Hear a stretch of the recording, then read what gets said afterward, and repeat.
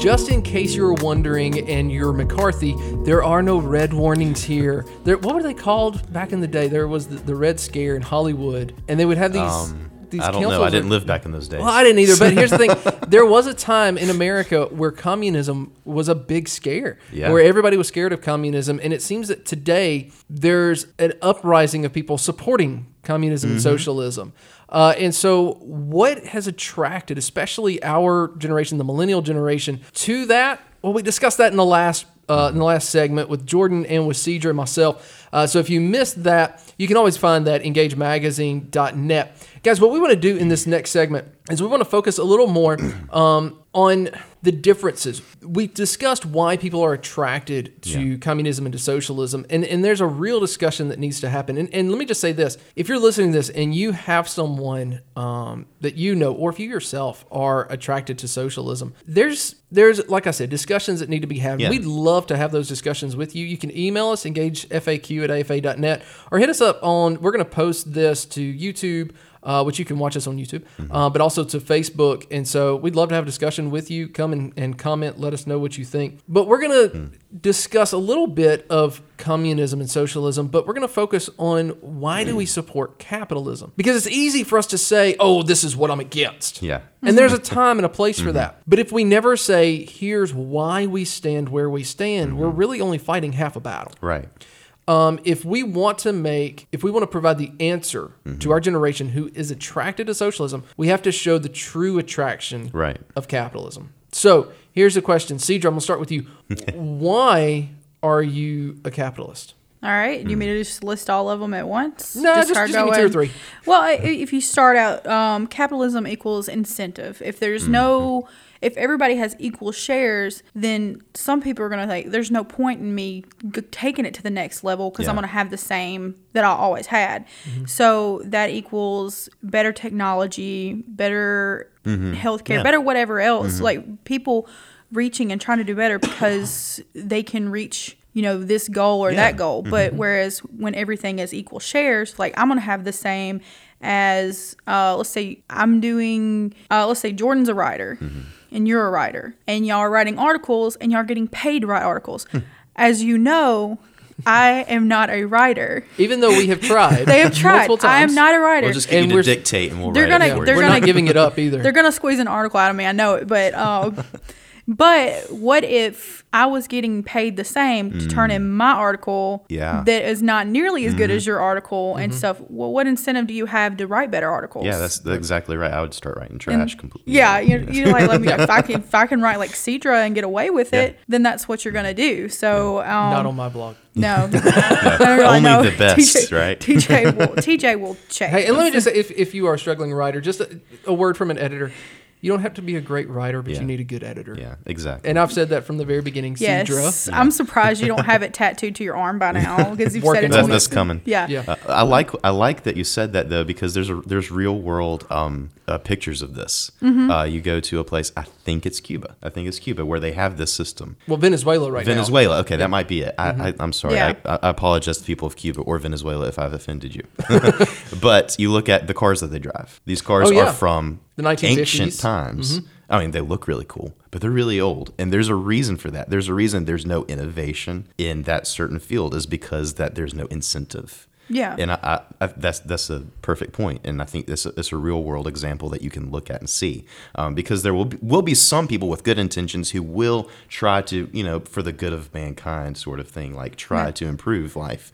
But most people won't do that. And I think it's just a thing you need to face. Right. But here's the problem. So let me bring it back to socialism, because when you have those who do the incentive, they study, or they just simply have a great idea. Okay, now I've got this great idea. I have pursued it. I have invented the computer. I have invented Windows operating system. Okay. Now I need all my underlings, right? I'm going to make billions of dollars and I'm going to pay them $2 an hour. Okay. The thing is, that is part, now that's an oversimplification of the argument, and I get that. I'm being hyperbolic on purpose. But that is the idea.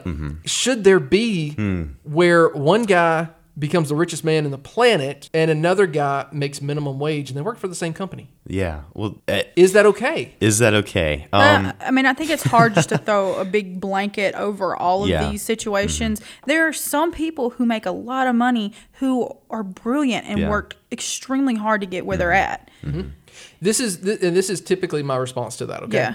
The guy who's making minimum wage should not be making minimum wage forever. Right. No. Capitalism, you start with an organization and you grow with it. Communism, you start and you stay at the same place. Yeah, exactly. There's no room for growth. Incentive. Right, right. I'm bringing that back. So the idea being, no, you're probably never going to make the same amount of money as Bill Gates. Okay. Man, I can dream. But here's the thing. I actually have an article on Engage to where I read a report or heard a report on the radio that Bill Gates once again was the most rich man or the richest man on the planet. And my immediate response, I'm weird, I know, but my immediate response was, God, thank you that's not me. Oh, okay. If I had $1 billion, it would kill my soul because I know me. I know my propensity to say, hey, I got this. I can handle this. Right. And it would not be good for my soul. So I trust that God has given me what I need right now. And you know what? Bill Gates has all that money. That's great. Yeah. God praise you that you have given him that much money. But I think what it comes down, and I think this is also part of the reason why people look at those who support socialism and say, oh, well, you're just greedy. You're jealous. And like we said in the last segment, that's true in aspects. But there's also probably some more nuance to that we need to discuss. We teased out the last segment with a question that we did not have time to get to. I want us to focus on it now. Okay. But first, let me say this. You're listening to Share Truth, Apply Scripture, the radio program for EngageMagazine.net on American Family Radio. And here's the question before us. Can we say solidly, blanket statement, that capitalism is a biblical system? That's a dangerous question to ask. It is a bit of a dangerous question. I'll take the heat for this. Okay. I don't think we can. Thank you for saying that. I don't think I can say that capitalism is a biblical system. Here's why. The Bible doesn't lay out an economic system. Right. Okay? The Bible has one primary function, and that is the progressive revelation of the character of God. Now, here's what I will say. I will say that I can look, and I haven't in-depth studied economic systems, but economics is kind of a nerdy interest of mine. I enjoy reading about it. I enjoy listening to podcasts and watching videos on it. What I do understand of capitalism, I can look at it and say, this was developed by men and women who had ideas that were inspired by biblical principles. And that's good. When you look at the scripture, you won't find an economic policy laid out for you. You will find economic assumptions. Sure, you will like private property. The assumption of private property, the assumption that you are able and you have the right to defend your private property, buying and selling. Who does not work, don't let him eat. Yeah, there are these underlying assumptions, but they're all based on the assumption. And this is the cornerstone, I guess, of biblical economics. That men are sinful. Right. And see, that is my number one difference between capitalism and socialism and communism. Yeah. And it's this. In capitalism and socialism, you have to work with the assumption that all men will work with altruistic motives. Yeah. Okay. They're not. No, that's not going to happen. On the conversations that I have with my friends that support socialism, this is what I typically say. Where are the checks and balances in socialism? It has to be within the state. Right. That's why you get socialism and communism together. That's why everybody confuses them. Because you can't have a communal society, which is what socialism wants, without an all-powerful state, which is what communism is. Right. Capitalism, we're seeing it right now with Yeti. Yeti has a great product. Yeti made a political statement that people don't like. People have stopped buying Yetis. Yes, and this is how it works. Right. That is they take cause responsibility and effect. for their actions. Absolutely. That's also why I like our government system, because our founding fathers were smart enough to say, look, power is attractive to all types of people, Right. the good kind of people who say, I want power so that I can better my country. And then there's another type of person who says, I want power so I can better me. Yeah. We need checks and balances so that there's not too much power in one person. Right. And the reason I like our democratic republic, the reason that I like capitalism is simply that. There is a check and balance on the fallen nature of mankind. Is it perfect? No, absolutely No. not. Definitely not. Are there issues? Yes. And here's the thing. I think this is where I'm kind of encouraged, guys. Yeah. When I hear people crying out for socialism and communism, what I really wish we would do as capitalist supporters is go to them and say, hey, let me hear these arguments that you're making. Oh, you have an issue that you're $100,000 in debt and you can't get a job with the degree you spent $100,000 getting. Okay, let's not discuss the wisdom or the lack thereof of going $100,000 in debt. We need to have that conversation, but that's different. Okay, let's discuss what would happen under communism. You wouldn't get a college degree. No. But outside of that, you have a chance here. Let's engage with these. Sorry to use the term engage, own engage, but let's engage in these conversations and let's say, look, what you're proposing, there would be no way out. Under communism, you have the chance. Take the risk, be wise, work hard, and at least there's a chance. You're not guaranteed success. And is that part of it? Is there an almost an understood assumption that you're guaranteed success under communism or socialism more than capitalism?